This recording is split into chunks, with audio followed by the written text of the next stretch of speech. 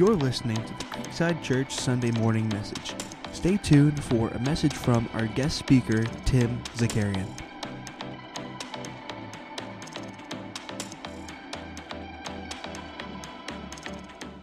It's great to be up here. And then your pastor called me young, man. He is generous, isn't he? It's so good to be here. I love Creekside. I actually have been here a few times, spoken before, way back when the legend, Pastor Terry and Trina were here.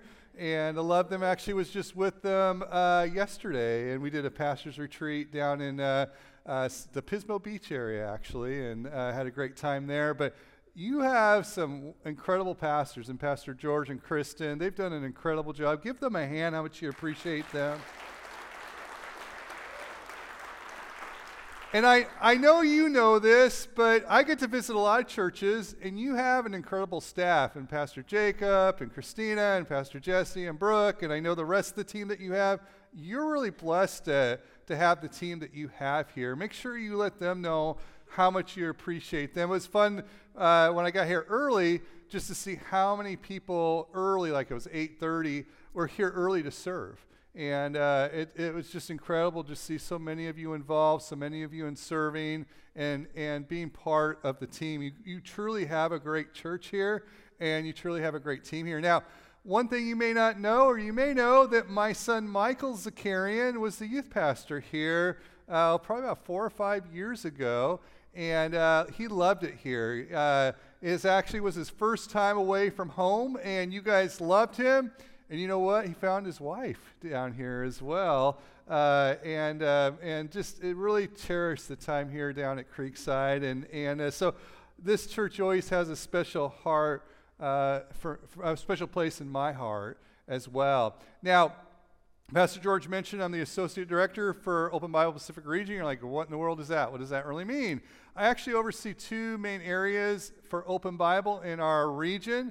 I oversee Next Gen, which is youth and young adults. And so if actually Pastor Jesse and Brooke have been part of that. We just got done doing a conference called Movement for young adults. Had over 240 young adults there for a conference down in LA. And then we do a lot of youth things for youth pastors. We did a training event that Pastor Jesse and Brooke went to for our youth pastors, youth staff. We actually have an event coming up in Lodi for our student leaders. It's called Lead Conference 2023. And so I get to have the privilege of being part of that because you know what? Our next generation is really important, isn't it? And I know you invest in the next generation. To me, they're not the church of tomorrow, the church of today, and impact us today. And I'm really excited and honored to be part of that. The other thing I get to do is I get to do what's called our Church Resource Network. I get to help our churches out, come alongside of our pastors with coaching, resourcing, training. And so sometimes pastors need help. They need support. Actually, when I started a church called Waypoint Community Church in Springfield, Oregon, and I needed support. I needed people to come alongside of me. And actually, Pastor George is on that team.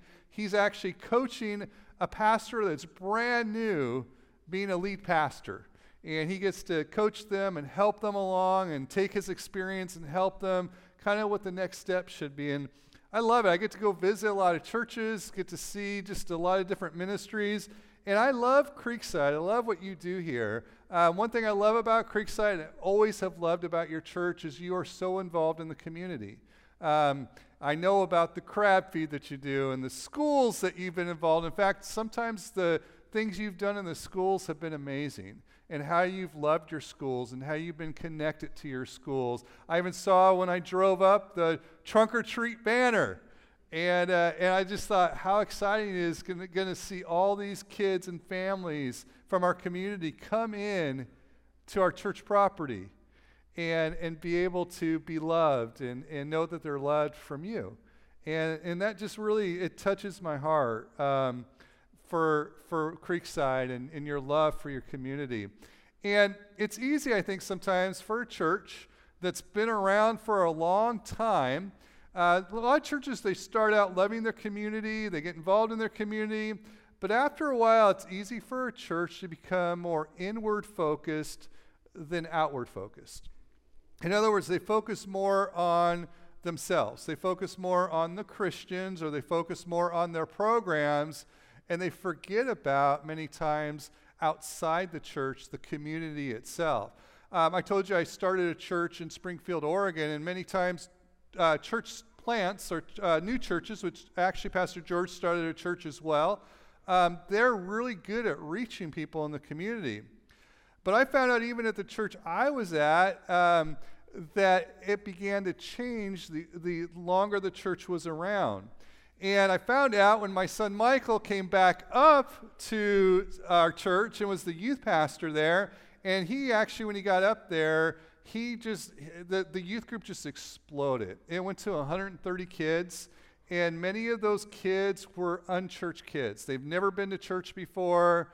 In fact, I would say at least 50 of them were totally unchurched. So they didn't know, like, they walk in a room, you're playing worship music, like, what in the world is that, you know? And they just have no idea. They have no idea about sitting down and listening to a message for 20, 25 minutes in youth group. And so they were a little rowdy. They were a little bit messy. They would cause some problems. They probably, at times we had to call the police sometimes, or at times things got ruined or spilled. We even got things stolen at times.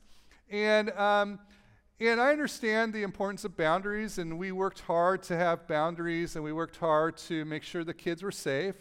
But I began to hear church people complaining.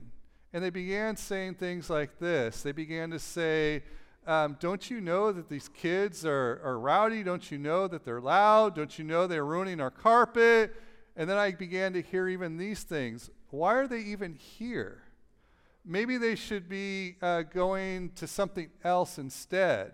And I'm thinking, what? There's like a minor league church league or what? You know, it's like, but it broke my heart, because we're better for unchurched kids to be than in the church. What a better place. Yeah, I think even at our church at Waypoint when I was there, if we weren't careful, it began to think more about itself than about the community. I think this happens to us individually as well, without us sometimes even realizing it.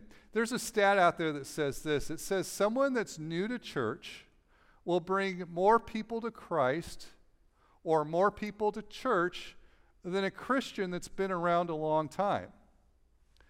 Now, for me, I think that's backwards. Wouldn't you think like somebody that's been serving the Lord for a long time would know how to bring people to church, would love to bring people to church, and would be really good at it because they know Jesus really well? Wouldn't you think that would be the case? But the stat came to this conclusion. It said that the person that's unchurched and is newly churched, I'm going to say, has more relationships outside the church than a person that's gone to church for a long time. And that's easily happens. We become almost, if we're not careful, if you're a Christian in this room, we could become like a club. And there's our group and there's everyone else on the outside. And that's easy to happen as well to any of us as an individual. And I began to wonder, is like, what is Jesus' heart for your community, for my community? What about your church? What about you personally? What is it that Jesus really cares about? So if you're new to church today, you get the honor and privilege to hear about what Jesus really cares about. And we're going to talk about 3 parables. And a parable isn't a real story. Jesus tells a parable. It's a story to bring home a point that's not real. He's trying to give you an illustration or a point, an important point.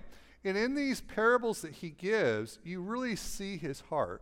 If you're new to church today or haven't been to church before, these will be new to you, and I just want to encourage you to hear Jesus' heart and who he is. If you've been in church a while, you've heard these before. And I just want to encourage you not to say, oh, I've heard it before, because let's be honest, you've been in church a while, you've heard everything. But I want to encourage you to allow the main idea to go from your head to your heart today. And ask the Holy Spirit, Lord, what are you speaking to me today? So I'm going to start out in actually Luke chapter 15. And it says this. It says, now the tax collectors and sinners. I just want to stop there. It's like, why are the tax collectors singled out and then there's sinners? So if you're a tax collector in here, I'm sorry. I could probably give you the whole reason, but I don't want to do that today because that's not what I'm going to try to go at. But I just thought it was interesting. It says, now the tax collectors and sinners are all gathering around to hear Jesus. But the Pharisees and the teachers of the law muttered, this man welcomes sinners and eats with them. Now I want to stop there real quick because I want you to see that Jesus welcomed people. Why? They were still in their sin. It wasn't when they cleaned up their act. It wasn't when they became good people. He welcomed them while they were still in their mess. Now, I wasn't raised in the church, and I'll share with you a little bit more about my story, but I wouldn't come to church because I knew I was a mess. And I thought to come to church or to come to God that I had to clean up my act before I walked through those doors. In fact, when I was in school, my Christian friends would tell me I had to clean up my act before I came to church. They would push morals on me and say, they would talk about morals and morals and morals and that I'm a bad person. It just made me feel like a worse person and kept me further away from church or God. And I think it's important. Now, moral, being a good person, that's all important, but that comes later. I think it's important that Jesus welcomes people right where they're at. He welcomes you where you're at. He loves you where he's at. And I think this is important to see that Jesus welcomes people where they're at. Now he goes on to tell this parable. He says, then Jesus told him this parable. Suppose one of you has 100 sheep and loses one of them. Doesn't he leave the 99 in open country and go after the lost sheep until he finds it? And then when he finds it, he joyfully puts it on his shoulders and goes home. And then he calls his friends and neighbors together and says, rejoice with me, I have found my lost sheep, I tell you. In the same way, there'll be more rejoicing in heaven over one sinner who repents than over 99 righteous persons who do not need to repent. Now, when I think about this story, I'm mixed on this. It's like Jesus is giving this parable, and he kind of gives this, wouldn't you just go after the one? And I think about it, I'm mixed, because if I had 100 sheep and I lost one, would I leave the 99 vulnerable and risk more and go after the one that's lost? Part of me says no. Part of me says that I would play it safe, stay with the 99, and count my losses. But then I started thinking about how frantic we get when we lose something. Have you ever lost your purse or wallet? And the search you do for that thing? I remember I was at Disneyland and I got my wallet out, and it was back in the days where they had the fast passes and the tickets you got, and you had to get out your park pass and put it in a machine, and you'd get a ticket back to get on a ride early. And so I got out my wallet, and what I did is I actually got my passes out, I put it in the machine, and then I panicked. I didn't know where my wallet was at. Can you imagine losing your wallet or purse at Disneyland? And this fear just hit me. And I was so scared, and I looked around the machine, I looked around the floor, and I started to panic. And all along, my wallet was right here tucked in my arm. So I understand the panic of something that's lost. Why do we care? Because it's valuable, right? Your purse or your wallet is valuable to you because what's inside of it. And you think about your license, your credit card, your cash, your IDs, all those kind of things that are valuable to you. And I love how Jesus gives this example on how every person is valuable. Every person counts. You count. Your neighbor counts. Your community, people in your community count. Your coworker counts. That person that you can't stand is valuable to Jesus. As I mentioned, I wasn't raised in the church.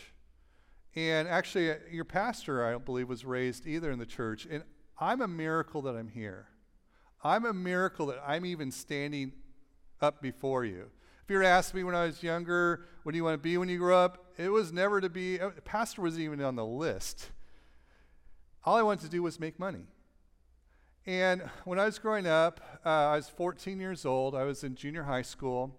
And our high school football team made it to the city championship, and they got to play at the LA Coliseum in downtown LA. Yes, I'm from Los Angeles, so boo or cheer, however you want to do it.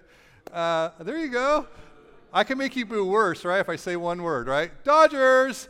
But all right, how about 49ers? Hey! See how easy that is? Okay, but anyway, so growing up down in LA, I went to our football team was at the LA Coliseum, 20 minutes away from where I lived. I lived in a place called Salindahunga, kind of close to the Rose Bowl. And I didn't drive, and I needed to figure out a way to go to the football game. And so one of my friends was in high school, and she was in the band, the marching band for the high school. And she said, why don't you just sneak on the bus with us and we'll get you down to LA? And I said, well, won't the teacher know that I'm not in the band? She goes, no, he doesn't even know who's in his class. I said, okay. So I get to the high school. They put a band hat on me, a band vest on me, 14 years old, and they tell me just to give some kid's name in the back of the line as the teacher's taking roll to get the kids on the bus. So I walk up to the teacher. I give him some name that's on the back of the bus. He looks at me. He says, oh, yeah, I remember you. So I walk on the bus, I sit down, have the great time. I'm in middle school, junior high, I'm with high schoolers. It's a great time. We get down to the LA Coliseum. I get out, I get to march in with the band, I get to sit down, I don't know how to play an instrument. I get to sit down in the seats with the band and let them do all their thing and everything. I'm just having a great time. Then it's halftime.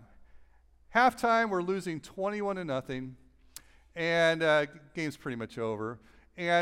And so the band goes down on the field, and they do their halftime show. The LA Coliseum, you kind of go, to get to the stands, you go under the tunnels, and then you go up into the stands. So the band gets done, they go under the tunnel, and I'm waiting for them, and I'm waiting for them, and I'm waiting for them. They don't come back up into the stands. And I'm wondering where they're at, and someone says the band has left. The teacher decided to leave early because the game's over. Now, Pastor George is really generous to say I'm a young man, but I'm back in the days where there's no cell phones. I'm stuck in LA. I'm stuck in downtown LA. Have you ever been to the LA Coliseum? It's not very nice. It's actually a pretty rough area. I didn't know what to do. So I began to ask around people if they lived near me and could give me a ride home, total strangers. And this one 19-year-old bushy brown hair guy named Dave said, hey, I'll give you a ride home. I said, okay. So I hop in his Datsun mini pickup truck. How many remember those? And we get in his mini truck, and we're heading downtown LA. We're heading out. We're driving, listening to 80s new wave music. And all of a sudden, he looks at me and he says, hey, opens his ashtray. And he says, do you want some marijuana? And I look at him, and I said, no, I don't do that. And he goes, okay. So he closes his ashtray, driving down some more down the road. He looks at me and says, hey, you want to go to church? And I look at him, and I said, no, I don't do that either. And he goes, well, there's cute girls there. And I said, okay, I'll go to church with you. And so I ended up going to church, age of 14, walked into this youth group, had no idea what anything meant. In fact, they called the pastor, there's a Pastor Plummer was the lead pastor there. I thought pastor was his first name. No idea. They sung songs about lambs and animals and all kinds of things. I'm thinking, what in the world? Why are they singing about animals and lambs and rain and fire? And what in the world? Why is that so important? I had no idea. And so it was strange for me, but I did enjoy it. I enjoyed the social part to it. I also enjoyed the message a little bit. And I actually made a decision when I was in middle school to follow Christ. But I had no idea what it meant. And so I walked away. And I walked away during my high school years, and I'll share with you in a little bit later just kind of how I circled around. But I'm a miracle that I'm up here, because Jesus cared about me and love me. Do you know what? You're a miracle in this room too, aren't you? You can come up here and tell your story too. Even if you were raised in the church, you have a story.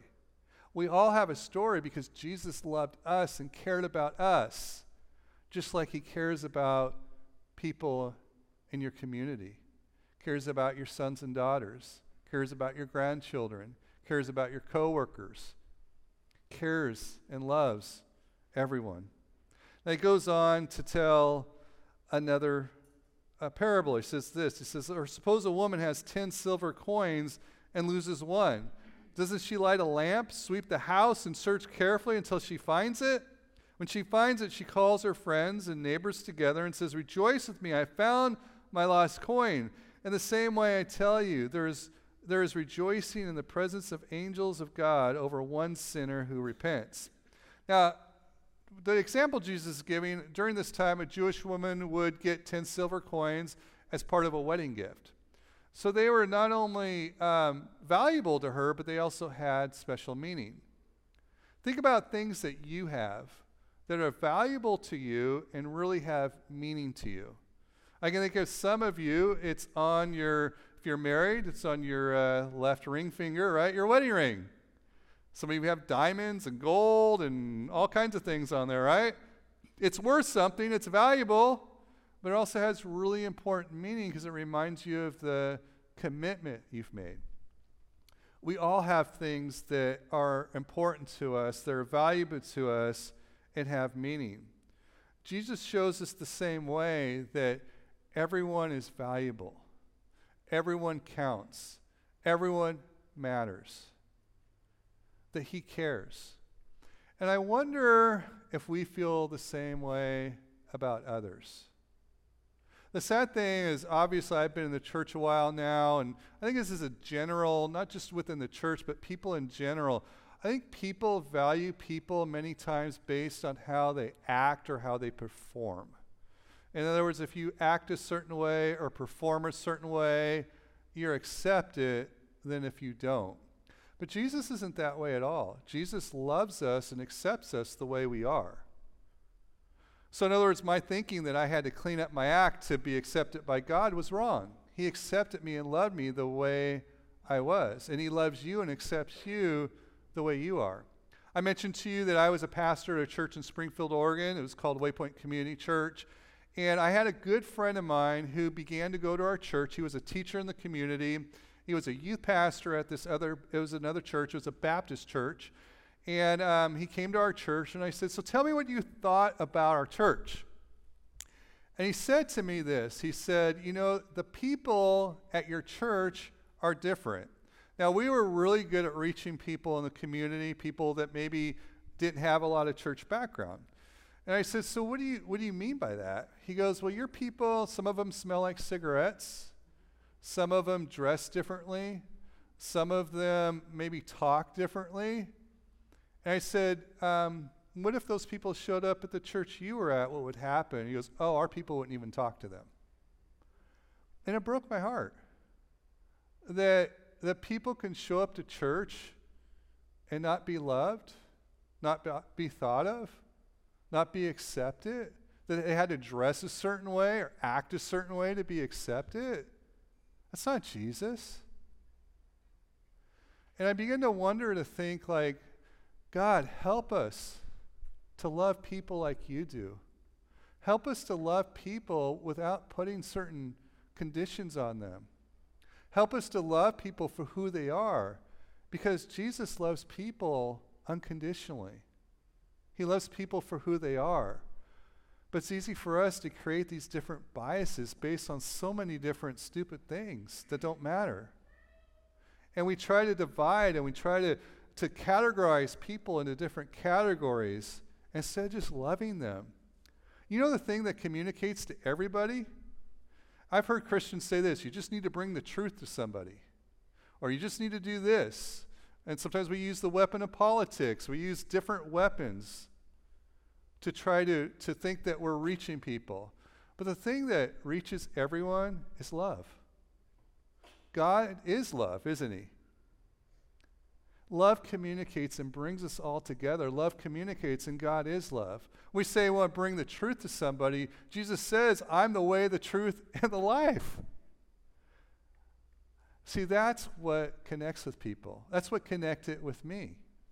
When people brought morals to me when I was unchurched, I wasn't good enough. I'm out. I can't do that.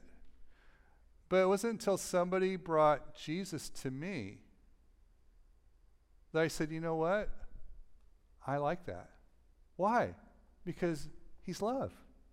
God is love. He goes on, he gives one more parable. And it's a parable that many of you have heard. It's a parable of the prodigal son. And I'm going to just tell you the story because of time, but it's a story about a father with two sons.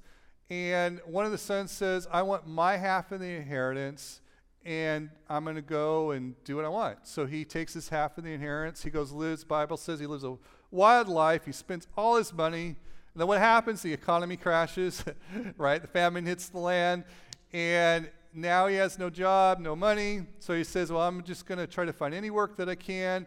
Finds himself feeding pigs, can't even eat the pig food. And he's thinking, well, my dad's rich back home. Why don't I just go back home and I can be a servant for him? And so he begins on the journey back to his dad's house. And I'm sure that Jesus doesn't say this, but I'm sure if you think it realistically in the back of his mind, he's probably wondering, will my dad accept me? Will this really work out? He's on the road coming back, and his father sees him from afar, the Bible says, and he runs out there with open arms. He embraces his son and is so excited to see his son back.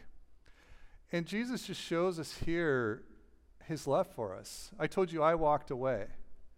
And I walked away during my high school years from the Lord. Probably some of the greatest regrets of my life were during my high school years. But I thought maybe someday I'll go back to church. Well, it wasn't until I was working at a bank that I got a gun pointed right in my chest that I realized my life could have been done. It was in somebody else's hands, somebody else's control. And I began to think, you know what, I got to get back to church. So I went back to the youth group that I made the decision for. It was actually Tujunga Open Bible Church. Walked in there, I was wondering if people would accept me. I knew all the students, the high school students, knew what kind of guy I was. I wasn't a good guy. And I walked in there, sat down, listened to the message from the youth pastor, wondering if he would even let me come to his youth group. And he shared a message about bringing Jesus in your life, and I made that decision again. At the end of service, I walked up. I was so scared because I thought pastors know everything. So let me tell you this. Your pastor does not know everything. He doesn't know all your sins, okay? But I thought the youth pastor did. I thought he knew everything about me, you know. He probably just barely remembered my name if he even knew my name. But I walked up there and was scared half to death, and I walked up and I said to him, I'm back. And he looked at me. I didn't know how he was going to respond, and he just embraced me. Made me feel so loved and at home. And then other youth that went to my high school came around and loved me, brought me into their small group, and that's how I began to grow in the Lord. I think it's easy sometimes when someone doesn't respond the way we want them to, we give up on them. Maybe you have a friend or neighbor or family member, you're thinking, they'll never come to church, they'll never come to Christ. Never say never, because I was that never. And I had a praying grandma that prayed for me all the time, because God is a God of miracles. You're a miracle that you're here today. You may have been a never too, but you're here. Never give up on people. Jesus doesn't give up on anyone. He doesn't give up on you. And he doesn't give up on your friends, neighbors, family members, everyone that you love and know. He doesn't give up on them either. So why is this important? Maybe it's important because so many people in our community don't know Jesus, right? Maybe it's important because there's people in our community who don't know Jesus, who are hurt, hungry, depressed, suicidal, angry, hopeless. And they need to know that God loves them too. Maybe it's important because you want to follow Jesus yourself and you want to care about the things that he cares about. And he cares about people. He loves people.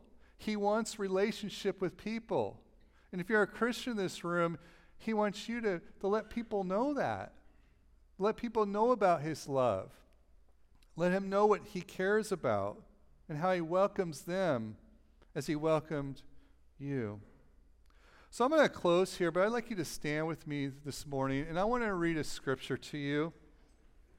Actually, it'll be a scripture here next week. I love how the Holy Spirit works, as Pastor George is going to talk about it more next week. But I'm going to read, it's Matthew 5:13 through 16, but I want you to close your eyes. Don't look at the screen. I won't cheat. I'll read the words. I just want you to listen to the words. It says this, "You are the salt of the earth." He's talking to you, church. He's talking to Christians. "If the salt loses its saltiness, how can it be made salty again? It is no longer good for anything except to be thrown out and trampled underfoot. You're the light of the world, a town built on a hill that cannot be hidden. Neither do people light a lamp and put it under a bowl. Instead, they put it on its stand, and it gives light to everyone in the house. In the same way, let your light shine before others, that they may see your good deeds and glorify your Father in heaven." So this morning, maybe you're here and you walked in this room and maybe you said, you know what, I don't know Jesus, or Jesus isn't really first in my life. I think sometimes we make it so difficult. I'm going to pray in just a little bit. And if that's you, you're like, you know Jesus isn't first in your life and you want to put him first, just tell him. Say, Jesus, I just want to put you first in my life. It starts there, your heart to God's heart. Maybe you're in this room and Jesus is first in your life. Your spiritual life is strong, you're doing well. Can I encourage you a few things? Would you be praying for your community? Be praying for your family members? Be praying for people that don't know Jesus around you? Like I said, I'm here probably because of a praying grandma that never gave up on me. Never give up on someone in your prayers. Always pray, pray, pray. But maybe for some of us in this room, maybe praying that God would change your heart towards somebody. Maybe there's some people or some people groups that you have a hard time loving, that you've had a hard time accepting, that you don't know how to relate to them. So maybe it's prayer, God, help me to love this person or these kind of people. Help me to love my neighbor, the dog's barking all the time. Lord, help me to love this person. Or maybe today you need to pray and ask God to help you use your money and your time to point people to Jesus, to look for opportunities to go. Because it's one thing to know you need to go and love your community. That's another thing to go and do it. Find ways to do it. It could be just opening your house up, inviting people. It could be doing the things that you do well to show God's love to other people. It could just be kind to people. Or when you see somebody walk into church and they're sitting all by themselves, that you can give them the smile and talk to them a little bit. So I'm going to pray, and whatever you need to ask God, say, God, would you help me in this area? Would you pray that? And I'm going to pray, and Pastor George is going to come up and close. Jesus, I just thank you, God, for your love for us. God, would you help us to love others like you love them, Lord? Would you help us, Lord, to love others and point them to that relationship with you? I know there's some of us in this room that are praying the prayer that, God, we want to put you first in our lives. And Lord, right now your arms are wide open, accepting us for where we're at, God. Because the more we know you, the more we're with you, the more we become like you. And so, Lord, today, I pray that we would be a church and would be people that show our community and our world who you are and your love. Just thank you in your name. Amen.